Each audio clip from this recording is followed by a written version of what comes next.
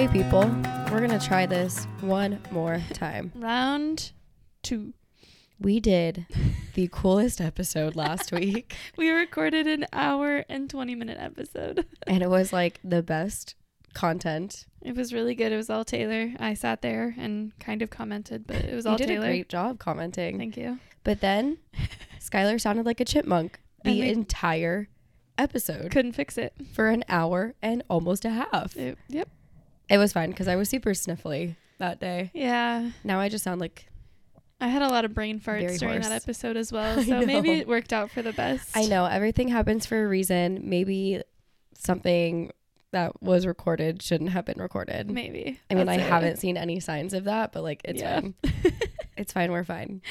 And now we're redoing it so that you can all get this wonderful content. It's going to be great. I'm not butthurt by any means. Nope, not at all. And by not at all, I mean completely, but it's fine. And thank you all for those that listen. I know, Yeah. we just took kind of a week off. I think after that we were a little I was so drained. sad. We were upset and drained, and I remember leaving here feeling very like anxious and distraught. So I was going to say we both had like a minor panic attack. Yeah. At least I did. Like I had to go outside. Yeah. And like kind of recenter myself. I think missed the next day of work too because you weren't feeling well. So I know. I think it was worked just out. Like too much at one time. Yeah. But we're here now. We're back at it, baby. This is the podcast titled Teachers Talk. Oh yeah, that's us. If you didn't know that already, my name is Taylor Tay Miss T Brown, whatever you want to call me. I call her TGB. Oh, TGB. I like that one. That's true. You do call me that. I was like, you've heard me call you that before. True. I'm over here as well. I was like, are you going to introduce yourself? Nah, not me. Miss Miss Maroy Skylar. says the children call me. It's really funny when I see the kids outside of school because obviously they still call me Miss Maroyce. So like if I'm babysitting or whatever it is and we're like in a store or wherever we are and it's just like Miss Maroyce. And it's just like natural. Like I don't think anything of it. But then I think about it. I'm like, wow, we're in public and these kids are calling me Miss Maroyce. I know, right? But it would Even feel when you weird if they called me babysit. Skylar. So That's what, yeah. that's me though. I'm Skylar at Skylar. At Sky That's what Skylar. Taylor calls me. That's so. I do call you that. That's Yeah. your Instagram handle, right? No. No, my email. Oh. The fact that I know that. It's That's fine. so funny. But welcome. Welcome to the podcast. Some parents have told me that they listen now. So hi new parents Yay. that now listen. I hope you listen to this episode. But Yeah, let me get my thoughts words, straight. yeah. Words. We received some like messages and emails this week about new listeners and how they're tuning into our weekly episodes, and then we totally skipped a week. So we're back. We're here. We're ready. Yeah, we made it.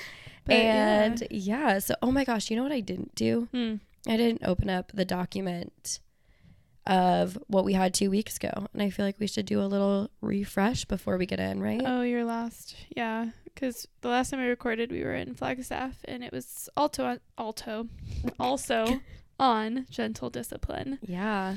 So that's what today is, kind of an extension, and Taylor's taken over again. Taking the lead again because my my nerdy brain couldn't get enough of just one part.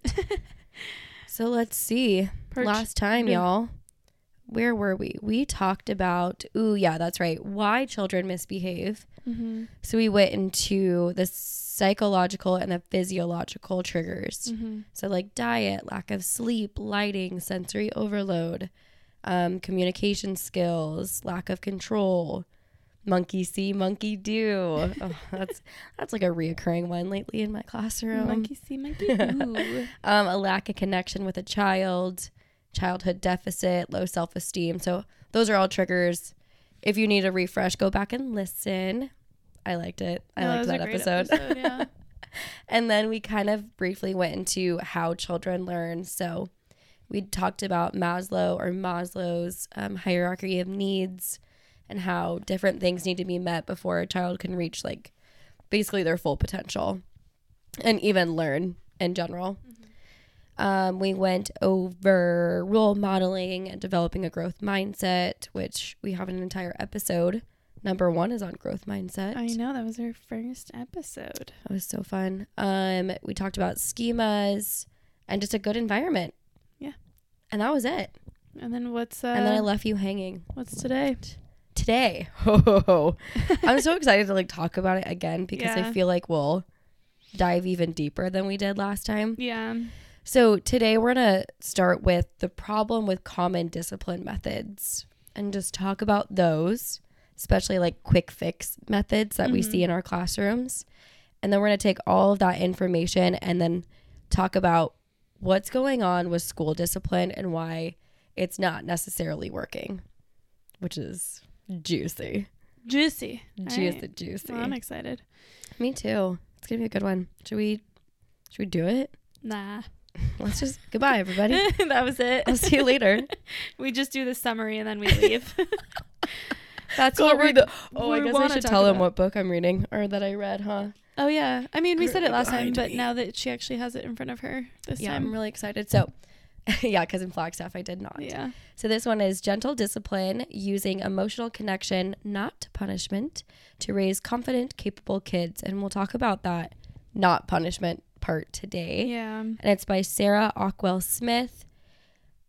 If I am being redundant, it's because I have forgotten what I have mentioned and have not mentioned Yeah. due to the episode skip around. But I think I mentioned it last time and it got deleted. But she has an entire website, which is, gentleparentinginternational.com.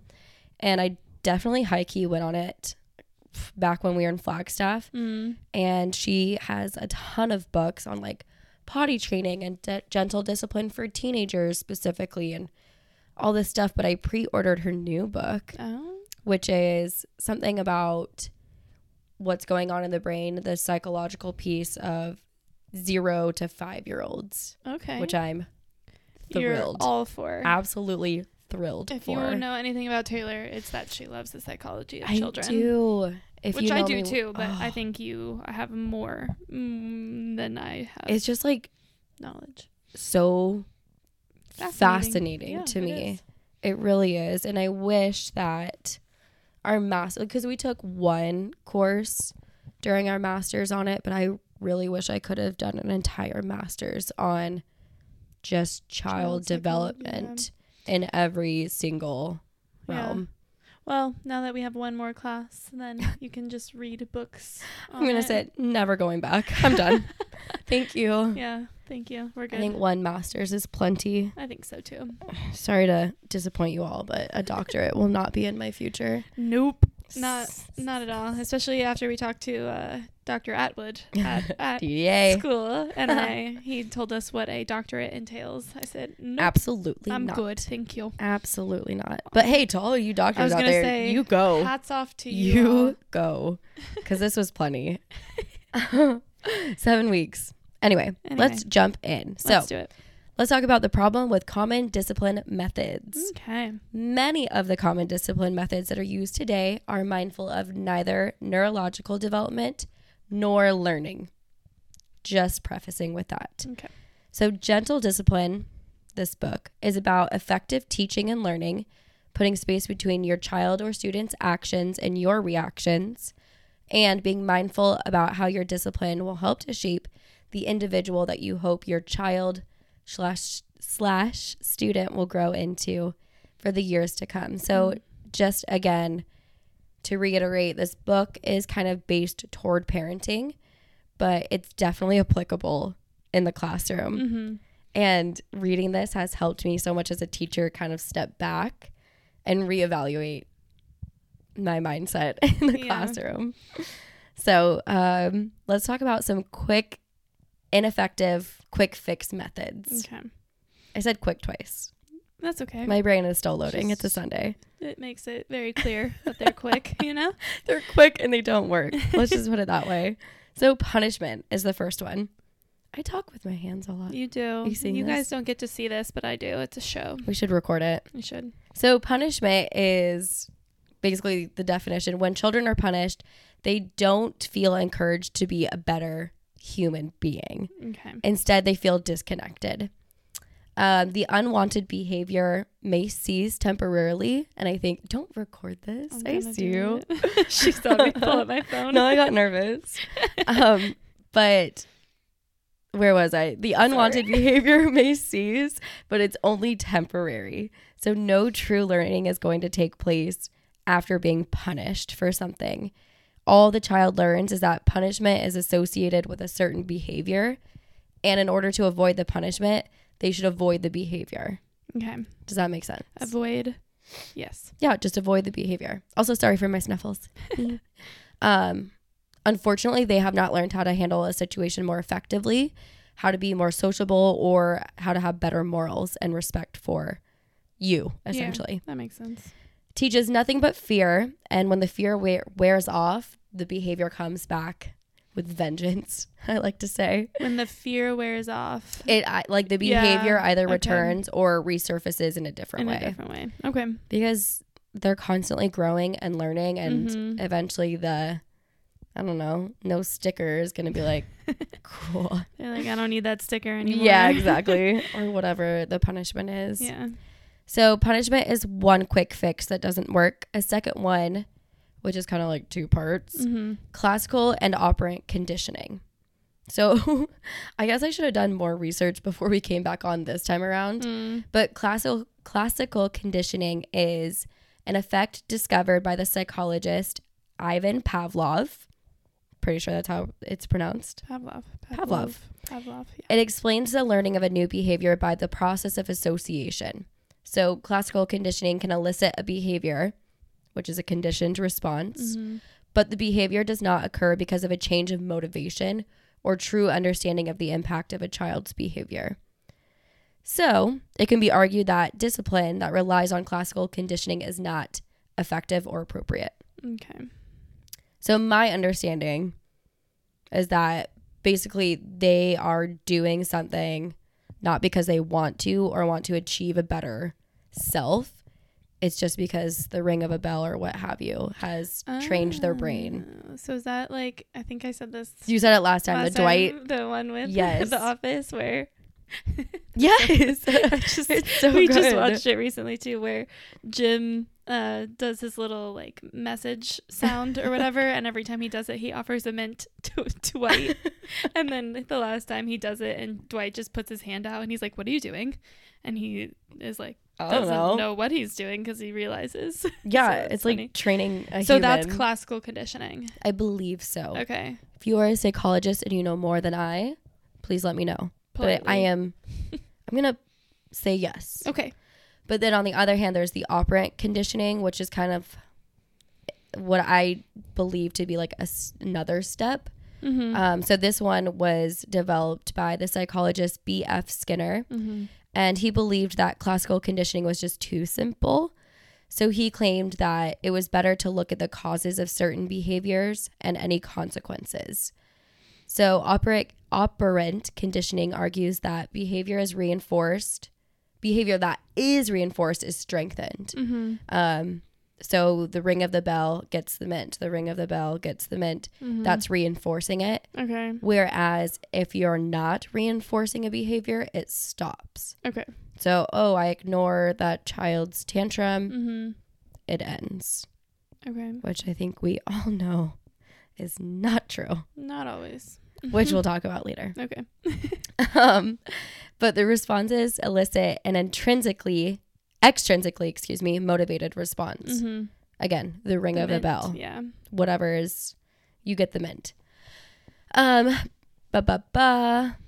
Extrinsically motivated behavior, such as that derived from operant conditioning, is good for short-term compliance. But like we said in an earlier episode, I want to say like 14 or 15, we talked about intrinsic versus extrinsic. Oh, yeah. Behavior is only bettered when a child is intrinsically motivated. That means they themselves want to do better, to be better, to change. And that's when we see the long-lasting change happen. Okay. So, yeah.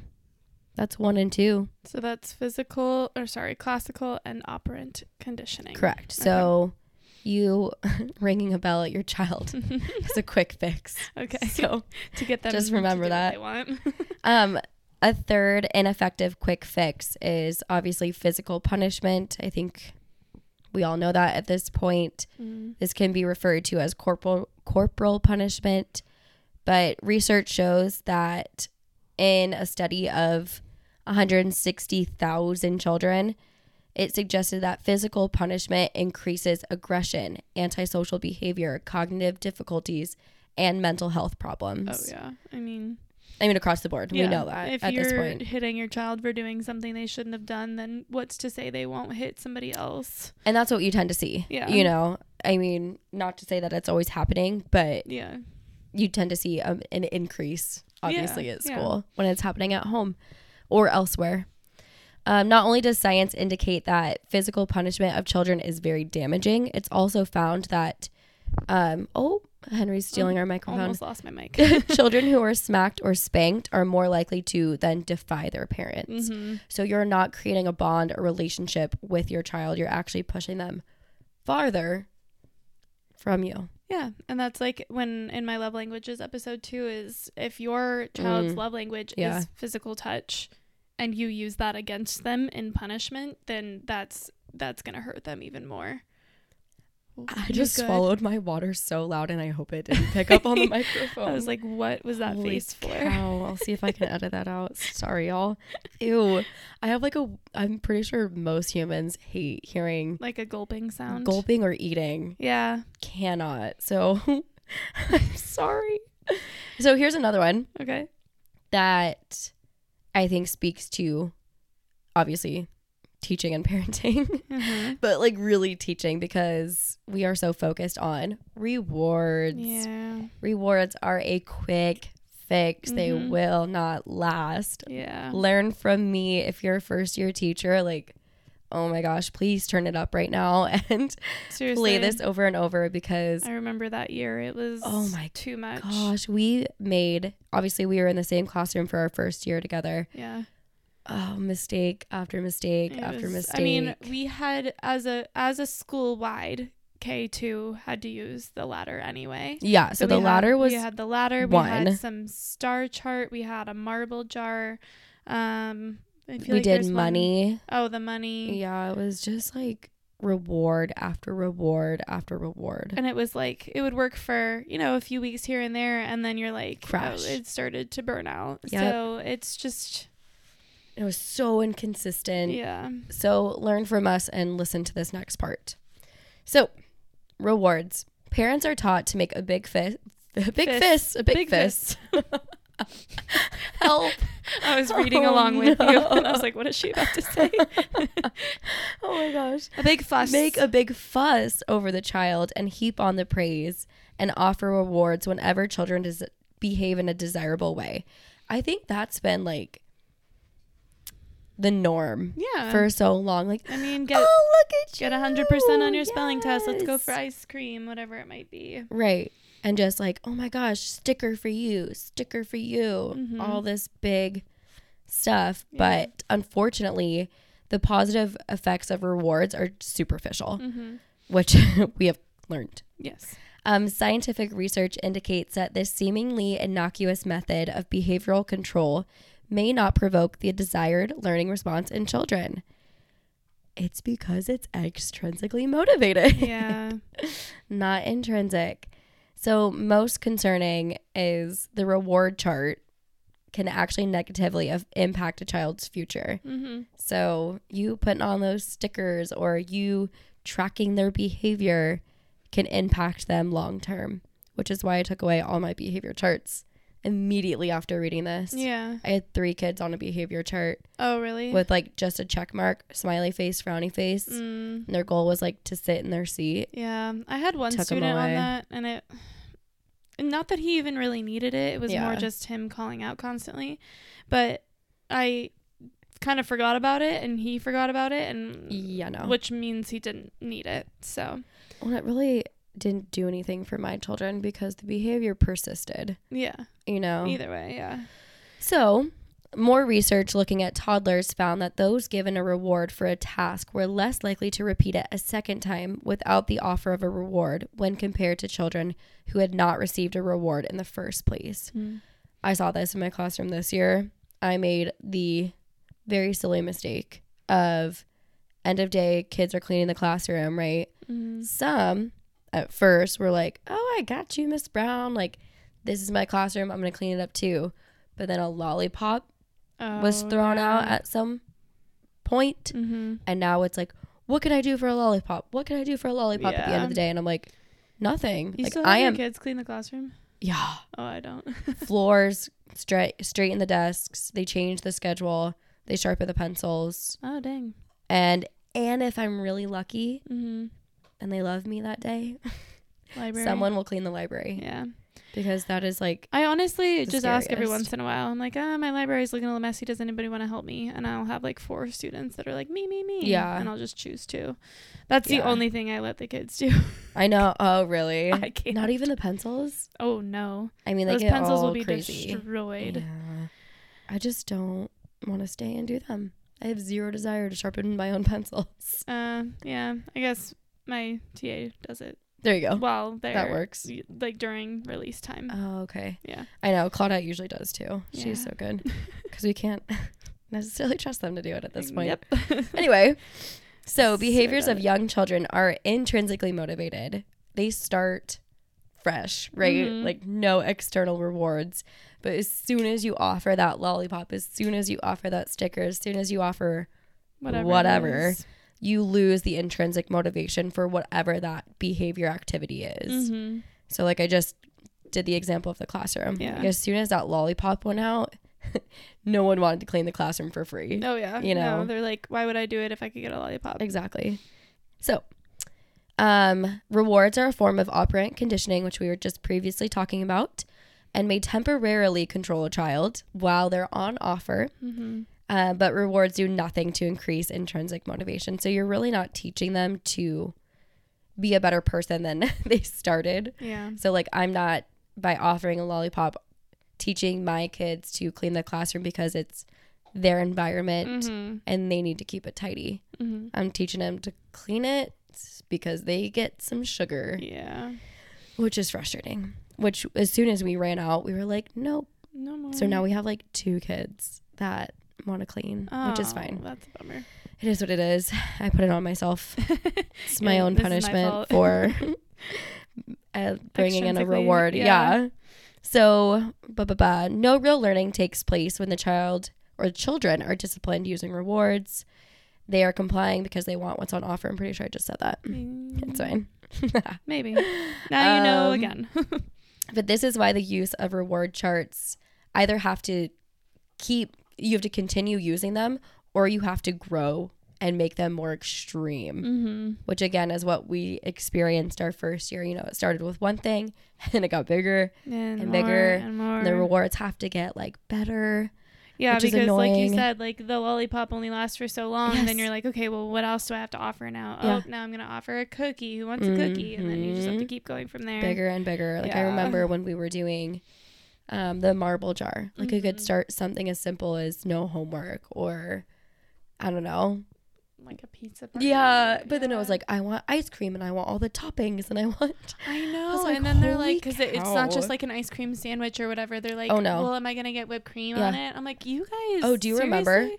They were like, "Can we have a root beer float party?" I was like, "Who do you think I am?" I know, right? They're like, I'm like, What? I'm paying with my own money for Exactly. this. People, they don't understand that though. I can say that all day no, long. That's true. So using rewards ultimately results in an if-then behavior. And if you would like to raise a child/student/human being who wants to help people for no reason Mm-hmm. other than the fact that they just like to help people, or one that works hard at school simply because they enjoy bettering themselves, then rewards are not the answer. Please take that into consideration before you have any form of reward system in your classroom. Yeah, Or or at at home. home. Yeah, I mean, like that. And I don't want to say like no rewards ever. You know what I mean? Right. Obviously, like if I don't know, like there are things that can be rewarded out of just, you know, you want to give something to your child, whatever it might be, but it shouldn't be like, I don't know, consistent rewards. You know what I didn't say that I Mm. said at the beginning of the last episode that needs to be said? Mm-hmm. This chapter focuses on neurotypical children, Oh, yeah. which I think is super important to mention because there are children that experience like what do you say, atypical neurodevelopment? I think so, yeah. Like, on the spectrum, autism, ADHD, ADD. Right. Obviously are not the same. I mean, their brains don't function the same. Right. And you have to be mindful and cognizant of what you can do to help students and children that have, there it is, deviations from neurotypical behavior. Okay. I think is a good way of putting it. But students with ADD, ODD, what else does this say? Is on the autism spectrum, like you said. So there are going to be deviations, and you will have to obviously appeal to each individual child. Yes. Because they are all different. Yes. And you have a class of 30 or so. Yeah. Just be mindful that every child is different. They're going to react in different ways to different things. So. Well, and I just see it as too, like, my class, we don't have a marble jar. We don't have these things. And, like, more recently, I've been asking, like, Mr. Neese, I'm like, did we have any, like, oops forms today for homework? I'm trying to get them, like, catch them with no oops forms, meaning every single student turned in their homework. Yeah. And then I'll be like, hey, looks like everyone turned in their homework today. Maybe we can go out for extra recess. Yeah. Like, surprise. Trying to, like, surprise them with a reward so that it's not, like, trying to motivate them to do it. It's just, like, they just do it. But then that's something different. But then I also, like, I don't have a reward system, but I do have a student that needs a reward system. Right. So he doesn't have, like, a behavior chart or his own anything. It's more just, hey, you're having a good day today. Let's go out for extra recess. And that helps him significantly. So, like you said, there are certain children, their brains work differently. Yeah. And that's just bottom line. That's just how it is. And that needs to be treated differently. Yeah. And as a teacher, you have to be aware of that, and you have to, like, appeal to that. You have to know your kids. You do. And you have to build that relationship with them. Like, one of mine gets lunch every Friday regardless. Yeah. Just regardless. It's just to build rapport and to build a relationship. But yeah, back on track, which I do want to get back to your conversation of you want to catch them without oops forms. We will get back to that later on. Cool. But one more quick fix that does not work, which I remember last time as I was reading this to you, it, like, surprised you. I know, and I'm gonna try to react the same because this one, like, blew my mind. So the last quick fix that doesn't work is distraction. And distraction can be actually one of the most damaging discipline tools if it's used too often, as it prevents children from feeling and expressing and therefore managing their emotions. Yeah. And it does not teach them anything useful. And I think we can all across the board say as teachers that we have distracted a child from whatever they were feeling in that moment. All the time. I do it all the time. Because, I mean, that's kind of what you're trained to do, you know, is get back on track because we're on a tight schedule. Yeah. And basically it's like distract, quick fix. Don't distract everyone else around you. Yeah. Get back to the curriculum. Just get over whatever these emotions you're feeling. Yeah. Like, think about something different. Yeah. Oh, I want to read that page again. I'm going to see if I can find it. Okay. But children learn socially acceptable behavior and how to self-regulate by being allowed to express how they feel in a safe environment, and more specifically in the presence of somebody that they love. And you being their teacher and obviously their parent, you are somebody that they love. Yeah. Plain and simple. And like Taylor said, this time when we recorded this, initially this shocked me because this is something that I do all the time. If I have a student that's crying and crying and crying, and it's like, hey, what are you doing this weekend? Like, I do anything for them to think of something else, but it makes so much sense to not do that now that, and I would have never thought of that as, like, harming them in any way, because it's like you just want them to think about something else. Right. And I even see it as an adult. If I'm, like, feeling overwhelmed or feeling emotional, I just have to think of something else because I can't deal with whatever emotion it is that I'm feeling. And that's all we've been trained to do. Yeah. You know, it's distract, deny. So this book has a great scenario, which I want to read as you take into consider two different situations. So imagine this. You had just found out that your partner is cheating on you. You have called your best friend in tears, and she has arranged to meet up with you at the local park so that she can comfort you. Now imagine the two of you sitting on a park bench. You start to tell your friend the story, and as you do, your bottom lip starts to quiver, and tears quickly follow. The more you say, the more you cry, until you're sobbing uncontrollably. Your friend may respond in one of two ways. Response 1. Your friend puts her arm around you and gently says, "It's okay. I'm here. Let it out." You cry a little bit harder, and the tears continue to flow for another 10 minutes. But at the end, you feel a mild sense of relief. Feels good just to let out all of your big emotions. Response 2. Your friend loudly and very enthusiastically points toward the tree and says, "Look, a squirrel. Can you see the squirrel running up the tree?" You look at your friend, bemused, and then she says, "Look, an ice cream truck. Shall we go get an ice cream?" You are so shocked that you stop crying as you begin to walk toward the ice cream truck together.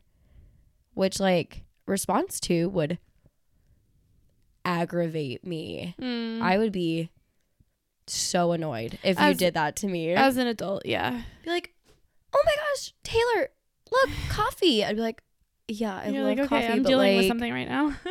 But just so, there was a day last week. Oh man, what happened?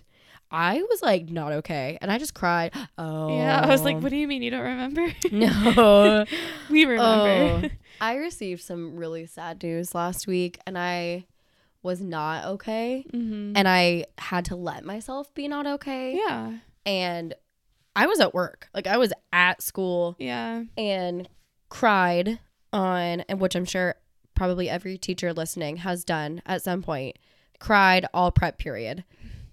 Excuse me. But in years past, prior to reading this book, I would have distracted myself. I would have pushed it off and not let myself feel those feelings.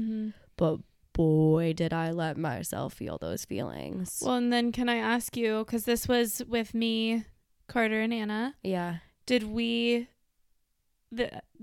do okay? I hate to say it like this, but did we do okay in supporting you while you were just letting it out? Yeah. Because I didn't think about this, but there are times where it's if someone's crying, sometimes you just don't know what to do. And so I was we asked you more questions on why you were worried or why you were sad, rather than trying to distract you, I think is how we responded. And everyone, yes, you guys did the perfect thing asking me why questions, because then I really got to get to the root of what my concern was. Yeah. Sorry that I keep trying to clear my throat.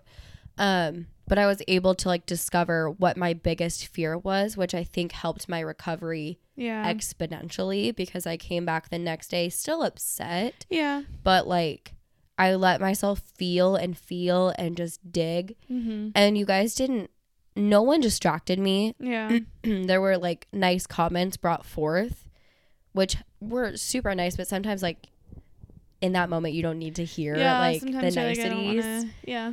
But it was just nice to be okay, what is your biggest fear? What are you concerned about? And it was a follow-up of, well, if this does happen, and if that is your worst case scenario, these steps will be taken. Yeah. So that won't happen to you again, which was really, really nice. But even as an adult, I needed to feel all of that. And then when my prep period was up, I had to pull on my, what is it that saying? Pull up your bootstraps. Oh, I was going to say put on your big girl panties. Put on my big girl panties. And I did. I had to wipe my tears and teach. And I did. And it was great. And I did tell my students prior to the lesson, I just said, "Hey, I want you to know that I have received some news and I am upset. I am okay. Yeah. And my job at this moment is to model for you what it looks like to overcome things that you're not necessarily okay with." No, and that's good. And they don't know what the news was. And one student did ask, she was like, "Are you okay? What was the news?"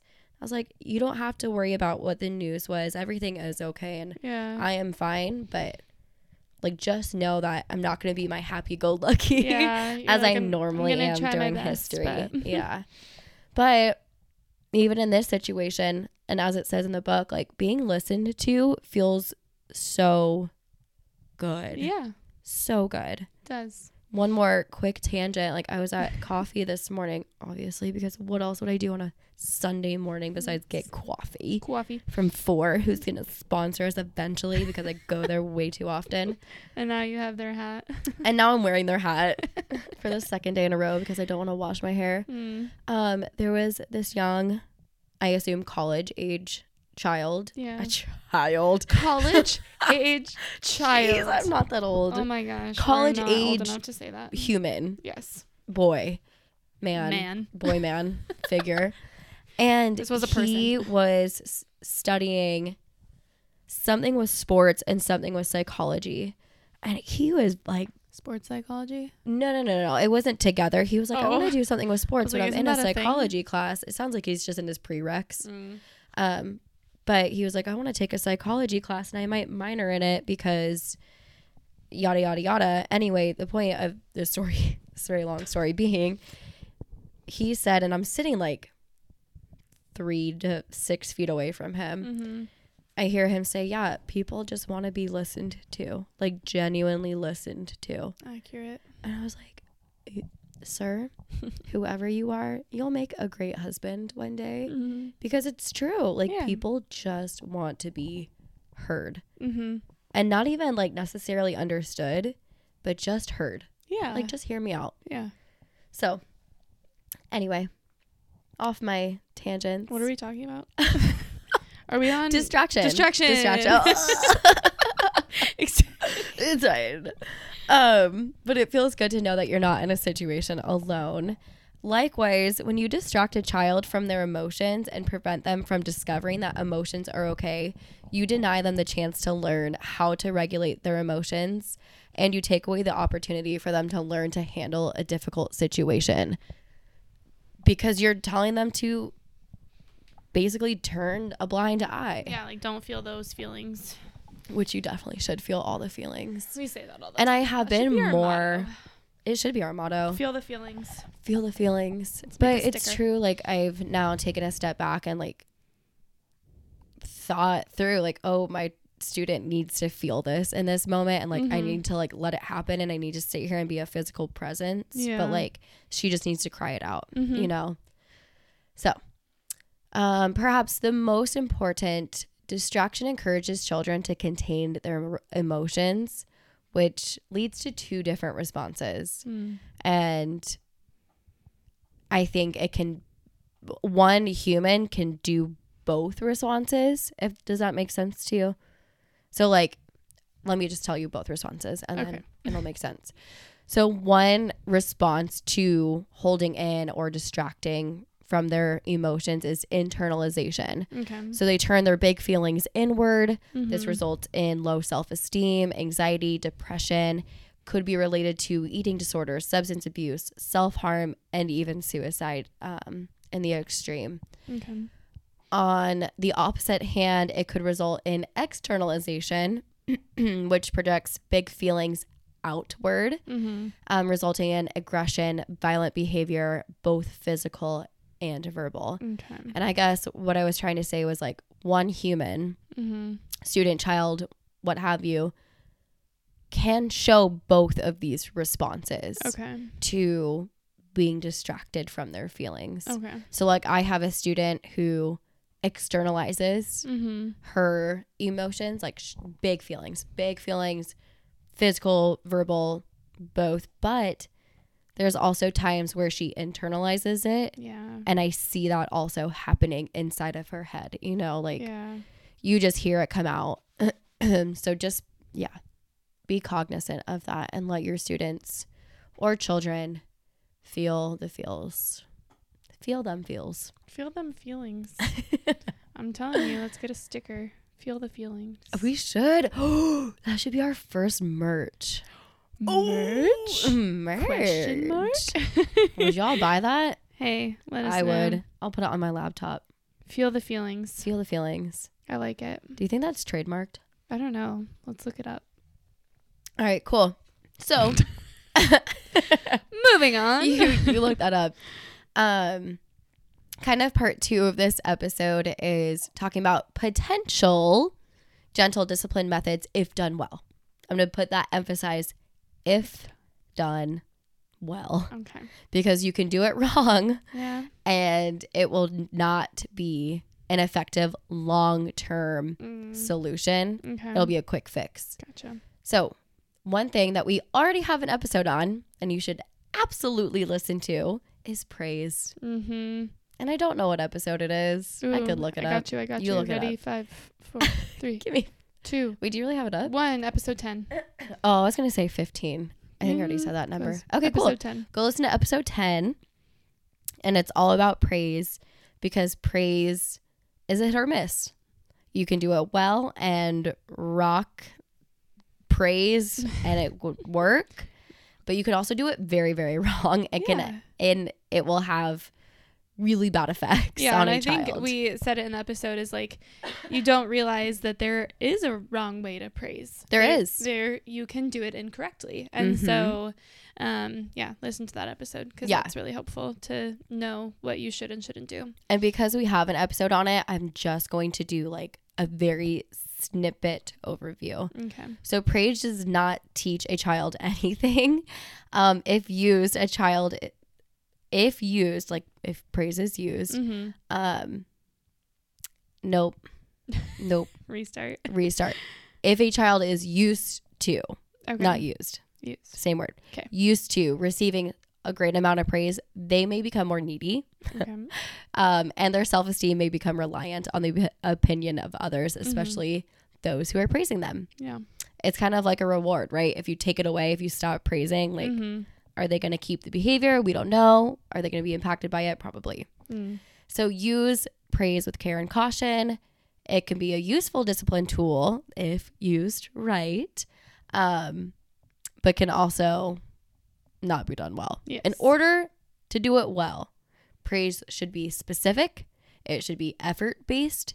It should have changeable qualities, which means basically the child has to be able to have the power to change whatever you're praising. So you should not be praising their looks. You should not be praising their intellect. It should be something that they can strive for. Effort-based. Effort-based. Yes. Yep. A growth mindset is what you're trying to develop. Yeah. Praise can be like sportscasting, where you're just commenting. So the book's example is, ooh, Ben's building a really big tower, 1, 2, 3 blocks high. Like you're just giving a play-by-play. Yeah. Just which telling them works. what they're doing. Yeah. Yeah. Praise can be like asking questions, which shows interest in what they're doing. Or praise can be descriptive, which is what we aim for as teachers. Complimenting students on effort, like, oh, I've noticed you're putting a lot of work into your penmanship. I noticed that all your letters are on the baseline. Long sentence, but specific, tells them how to keep it up. Yes. Basically. Effective praise is not good job or well done. You can't stop at that, because they have no idea what they have done well. Yeah. I almost like compared it to training our dogs. I was kind of going to say that. Were you too. thinking of that too? Yeah. Because you do, like, you have to be very specific when you even train a dog. Yeah. You know, when they sit, you say yes, and you reward for whatever that behavior was. Obviously, dogs are not humans, and I'm not giving my child a treat every time they sit, but you know what I mean? Yeah. Like, you have to be specific. Otherwise, they have no idea what you're talking about. Yeah. Another potential gentle discipline that could work if you do it well, consequences. Oh boy. There's a fine line. There is a fine line between effective consequences that teach children to do better and how to be better, and those that make them feel bad without necessarily teaching them anything, which is due to their inability to think critically, analytically, and hypothetically. So 2 types, logical and illogical. Illogical consequences have no direct correlation between the child's problem, behavior, whatever's happening, and what the parent or teacher is posing as a consequence. So, for example, Oh, like punishment doesn't fit the crime. Yes, 'Kay. exactly. Cool. So a child draws on the wall. Mm-hmm. Punishment is, I'm Lose thinking recess. school, no Yeah. recess. Yeah. Crime doesn't match the punishment. Mm-hmm. A child steals something, they don't go to Lunch recess. detention. I like how it's always like I recess. know. I was like, don't, like, lunch detention. Yeah, punishment doesn't fit the crime. But unfortunately, if the consequence is not clearly directed to the behavior, the child isn't going to be able to understand what went wrong. And It has to be direct. Mm-hmm. Punishing children with illogical consequences. Oh, boy. Oh, it's playtime. Hey, boys. Can you bring that outside? Hey, we're busy. Thank you. Children that are punished with illogical consequences are likely to feel resentment toward their parents or their teachers, which I think is totally true when the crime doesn't, or the punishment doesn't fit the crime. Yeah. And they often lead to judgmental and lack of compassion acts. Yes. Logical consequences, however, are what you can do. If you do them well, they can be effective. Okay. So consequences that are logical work with children, not against them. Mm-hmm. They're free of judgment, and they actually aid in decision making and learning. Okay. So the child can see the correlation between what they did and how it affects them. Mm-hmm. You drew on the walls, you can clean the walls. Here's a sponge. Have fun. You put your feet on the theater chairs, you get to clean the theater chairs. You steal, you get to buy something. You steal, you get to go buy it and replace it with Yeah. your own money. Mm-hmm. You know, it has to correlate what the child is, or the human even is doing. I feel like there's not always going to be that perfect consequence, but you want to try and match it the best you can to what they did. Right. And you and I were talking earlier this week about when behaviors repeat themselves. Yes. So, even after a logical consequence has been given. Yeah. So, like, for example, in my classroom, I had a student steal a treat of mine back on my desk. It was kind of like in my area. It was off her plate. And a student ate off my plate of food. The parents addressed the behavior and gave a punishment, which I felt was like semi-fitting. Yeah. And then the child went and did that again a couple weeks later. Yeah. So it was this week that it happened. Mm-hmm. And they stole a snack from the I feel cabinet. like I was going to say, I feel like this one was even worse because she had to actually go into your cabinet to take what she took. Yeah. And so in this case, the child missed out on our field trip and the school's daddy-daughter dance. Yeah. Which at first I was telling Skylar, like, oh, I don't think the punishment fits the crime. Like, I just don't see how missing a field trip correlates with stealing. And then I convinced her otherwise. But then as we started talking, we were like, okay, this is a repeated offense. Yes. It's growing in its severity. Yeah. And no remorse was kind of felt in that Initially, moment of being addressed. And so I was like, okay, I think you kind of have to learn through tough love sometimes. And that's the thing. 2 things that she was really excited about were taken away from her. Correct. And who knows? We don't know yet. This just happened on Friday. So it's like, who knows if she learned from it. Right. But like in my mind, I think that has to hit home of like, I should not have done that because now I lost the field trip and a fun dance that I was going to go to. And I was saying this to Taylor as well. There is a family that I babysit for, and the child in 3rd grade, he said that he studied for a test and he didn't, and he failed. Right. And he then wasn't allowed to go to his own football game, and he was very bummed because he loves football so much. Right. And I know Natural Consequence is failing. Well, that's what I was wondering. Did he feel any? I don't know if he did? genuinely felt Okay. bad about failing the test, because it's kind Curious. of like, oh, that sucks. But then, then the additional, like, now I can't play in my. I think it was more the lying about that he studied, because he didn't actually. So there are times where I think that is appropriate. Right. But that's maybe just my opinion, and you don't want to take certain things away from your children, but I think that to me seems like a logical consequence, because I think that at least in this case he learned from it, right, and he hasn't done it since. He's going to now study for those tests. So depends on the child, depends on the family, depends on the situation, but I think that was appropriate. Yeah, absolutely. And I hope that she learns from it, and we don't have to proceed. So each logical consequence is a learning opportunity, and it helps children make sense of how the world works. When it's applied firmly and fairly, or it needs to be applied firmly and fairly, and with compassion, always, which goes back to love and logic. Obviously. I was gonna say. So you definitely need to be aware that you are raising or teaching a human being and they're gonna make mistakes. Yes. Logical consequences rely on a child having a fairly good grasp of logical thought, and they also need to have like a degree of hypothetical thought, which doesn't necessarily happen until puberty. So my kinder teachers out there below, I would say even first grade and below, be aware that yes, you should be doing logical consequences as much as possible, but they might not understand it yet. They say at 7 years old they can start to understand logical consequence. So about our grade, second grade, is when they can start to associate those things.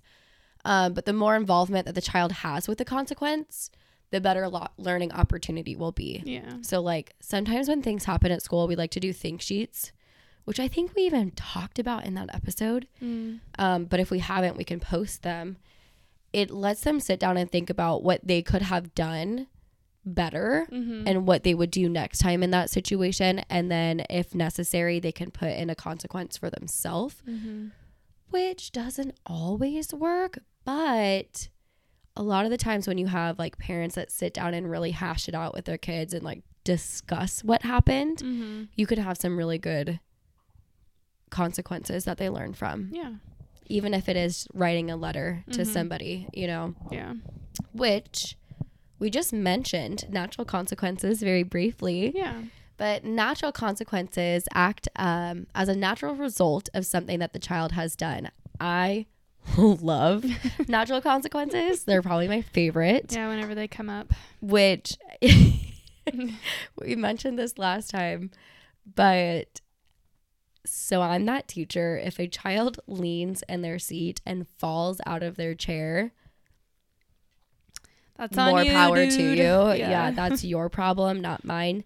Given I intervene if they are going to be like severely hurt, obviously. That's when I step in and I'm like, no, you are going to get hurt and you can't do that. So other than that though, like if they're just leaning and they're going to just bump over, it's fine. See, I can't, because I find that no matter, there are certain kids that it's just a habit. So no matter what, even if they fall and hit their head and they get hurt, the next day they're still leaning in their chair. So it's like sometimes natural consequences aren't always going to work, but you want to try and get them. Oh gosh, sorry. It's playtime. I'm trying to like throw the toy out of the room, but clearly it's not working. Hold on. It's fine. I'm going to pause. Okay, we're back. Short intermission. My dogs had to play, so elsewhere. What did I do? I chucked the toy out of the room. Anyway, we were talking about natural consequences. Yes. And chairs and whatnot. Yeah. But natural consequences are not selected by the parent nor the child. They're natural. They are automatic and natural, fast responses that carry an element of risk. And it's this risk when it happens that shapes the child's behavior. Obviously, you have to be cognizant of what the risk is. Yeah. And if it's too much, you need to intervene. Yes. But due to the risks involved, natural consequences need to be carefully considered, like I was just saying, in relation to the child's age, generally they are not suitable for the children under the age of 3. Yeah. So, like, don't let your little baby, 1-year-old, Go towards a pool. go toward. Oh, yeah, no, don't do that. Yeah. They can be used to help children learn, but only in situations where the risk is appropriate and safe, like we were saying, and should be allowed to happen only if they directly involve the child and nobody else. I think that's really important as well. Like, no other child nor human should be it shouldn't involved. affect, it shouldn't affect anyone else. So I'm trying to flip through this book with one hand. Here we go. And read some of the natural consequences that are okay. At least in Sarah's eyes. Yes. So here's some that may be appropriate for children over the age of 3. Chasing a bee could result in a sting. Obviously, like, Not if ideal, they're allergic, but allergic. Not ideal, but is what it is. Touching a hot radiator will hurt the hands. Obviously, not super hot. yeah. Playing with a bouncy ball close to a drain, the ball may be lost forever. Not putting a coat on in the cold weather, they might catch a cold. Carter's really good about this. Like, when the kids go out to recess, she fair warns them, get your jacket. And then if they don't have it, like, you snooze, you lose kind of thing. Yeah. You're going to be cold, so you better start running laps or something. Saying something mean, they might be excluded by their friends. That's a very apparent one. Not putting shoes on when playing in the yard and they step on a thorn, or in Arizona, a cactus. Playing with a cookie too close to a swimming pool, which I think is hilarious. Playing with a cookie? Like, who's playing with a cookie? You should just eat it. Right? Let's be real. I guess children But play hey, with I guess food. children play with it. It might fall into the water and be inedible. Playing with your favorite electric toy in the toilet. Oh. The toy will no longer work, Yeah. obviously. Okay. Also, if it's electric, like, make sure it's not gonna shock them. Yeah. Running too fast down a hill, they might fall over. Not keeping still when the cat's falling asleep, the cat jumps off their lap. Or not putting up a hood or using an umbrella in the rain, they'll get wet. So, like, those are all fine. Ones that you are, like, they're just too risky are putting hands in a fire, obviously. Yes. Running in the road, obviously. Touching knives, obviously. Like, all of these are very obvious. Yeah. Running near the edge of a swimming pool or annoying a dog. Like, you need to be aware of the risk that the natural consequence has. And obviously, if it's too high of a risk, remove your child from the situation. Yeah. Bottom line. Plain and simple. Last but not least, positive consequences, Okay. which we enjoy. Yes. Always. We do. Positive consequences can happen when a child behaves in a desirable way and is rewarded by an unplanned natural outcome. Yeah. Unplanned is key word.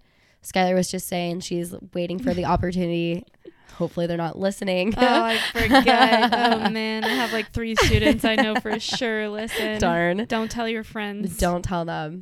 But she's waiting for the opportunity when they all turn in their homework and they can go to extra recess. Yeah. Like, I will surprise my kids with that every now and again when they have like really good lines, or if they all turn in homework, I'll do Yeah. it. I did it when Mr. Nice was gone for like when he was out with COVID. I had 5 days by myself, and they were just so good for me. Working like, so the hard. whole time, just so good for me by myself.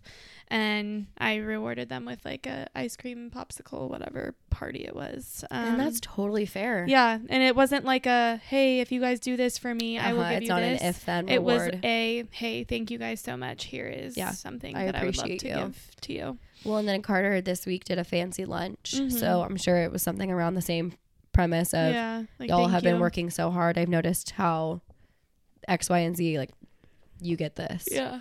It's an unplanned thing.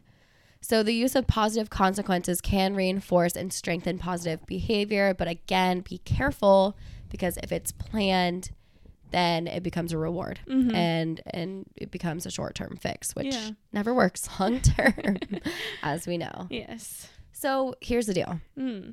We are at an hour, and I don't want to prolong an episode, especially because this next part, which is based on school discipline, is something that I think you and I both feel really passionate about. Yes. And it lends for a great conversation. Mm-hmm. So if you're down, mm-hmm. we'll end here. Yeah. And then we'll maybe do like a little mini-sode to release. Hey y'all, mini-sode. Do you want to do that? Yeah, let's do that. Okay. So that, because I don't want to rush through. Like you said, this next part is a full chapter on school discipline. And for those teachers obviously listening, like this is very helpful.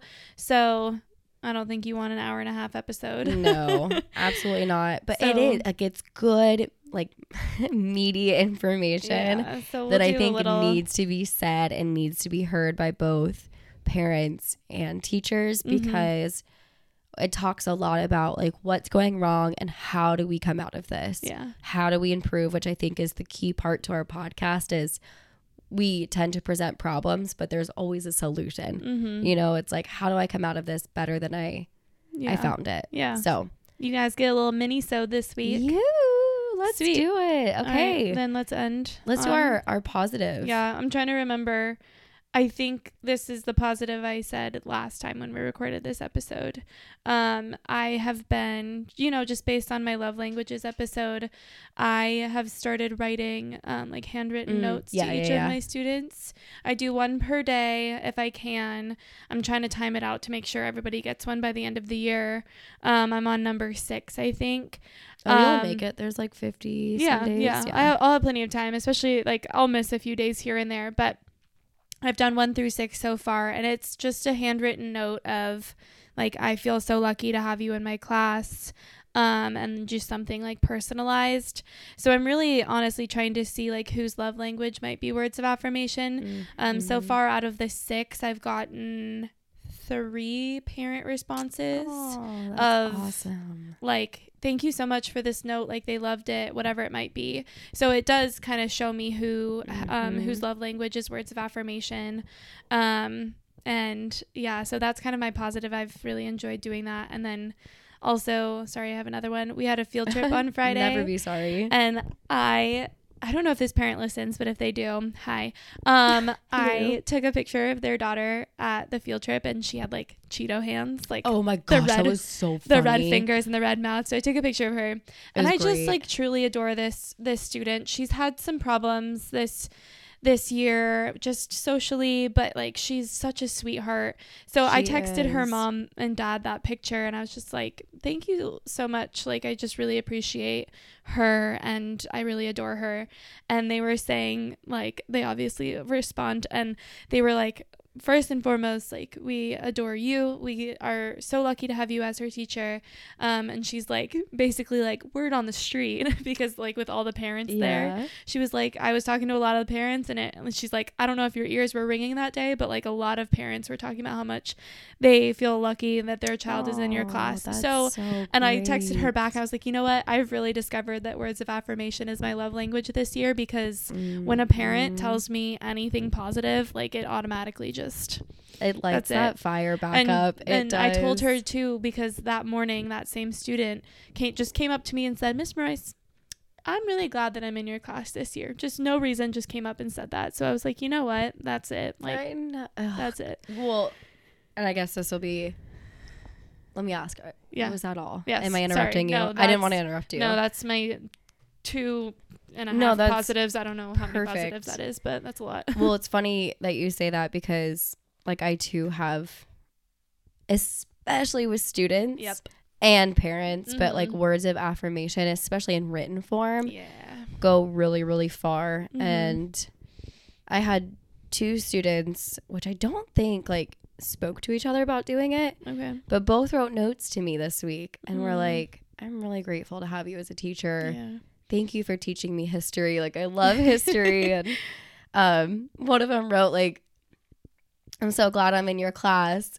She's like, I know that there's some bumps to overcome, because like we had a really hard week last week. I had a conversation, or we had a conversation with a specialist teacher, and my class is the hard class. I was like, we've got to get it together, guys. Like, just trying to pump them up and like get them through quarter 4 while still withstanding my high expectations. But she's like, I know that we can do it. I was like, why are you so I want to squeeze both of them. Yeah. Hearts of gold, like just beautiful, beautiful souls. They give us life. Oh, they do give us life. They give me life. But my one from last week was the auction that we had attended. Right.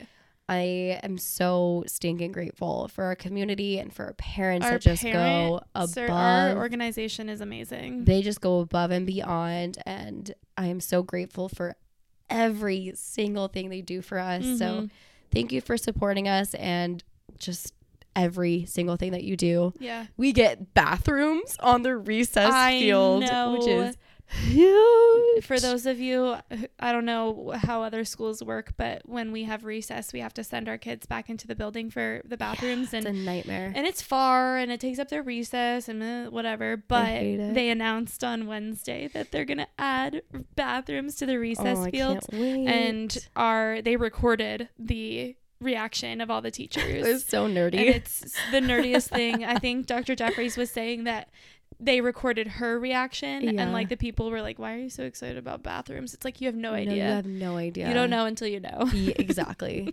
It was like the biggest blessing. We're so grateful. Thank you to everyone who went to the auction, donated to the auction, participated in the auction. Like, oh, that's incredible. True because we put up in the auction, we put up a guest spot for one our podcast student. Yep. So we're gonna get to have a student on our podcast, and that raised some good money. Yes, for the auction. A student from my classroom, which know. I am. Oh my gosh, that's so exciting. She told me on Friday on the field trip, and she was like, "Miss Brown, I got your podcast spot." You're and like, her face, oh my gosh, she was so excited. So maybe we'll start taking suggestions on. Yeah, what do you want to know about this student? No, should we do like a little interview? Like, how should we go about it? We're not 100% sure what we're gonna do yet. Yeah. So any suggestions would be fantastic. It's gonna be so cool. I'm really looking forward to it. Yeah. So all right, that's where we'll end, people, and then stay tuned for the mini-sode coming later this week on school discipline. Cool. All right, we love you. Thanks, y'all.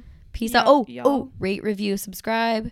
Send Follow your us. teacher Teacher tales. Teacher tales. Please, we need more. I think we have like a decent amount to do another episode, but we would love more. Yes. So if you have any sort of teacher tale on something funny, something happy, something whatever in your classroom. I think last time we were talking about if you had a ghost in your classroom, that would be so cool. Want ghost stories from classrooms. That'd be so cool. I have a ghost story from my high school. I'll tell that next time. So please send those to us at teacherstalkpod@gmail.com. We'll take any suggestions. We got a really kind email from someone that listens. Shout out to you. I don't know if you want to be named. I don't know if she wants to be named, but that was so cool for us. That was our first email from like a I don't know. Like someone that we know. Someone that we know. There we go. Yeah. So it's somebody that we didn't know, and she listens. So hi. So thank you for sending us that email. So cool. Especially after our episode bombed last week. I know. That I think lifted us up a lot. Definitely. From that email. So thank you for that. But yeah, and then follow us on Instagram.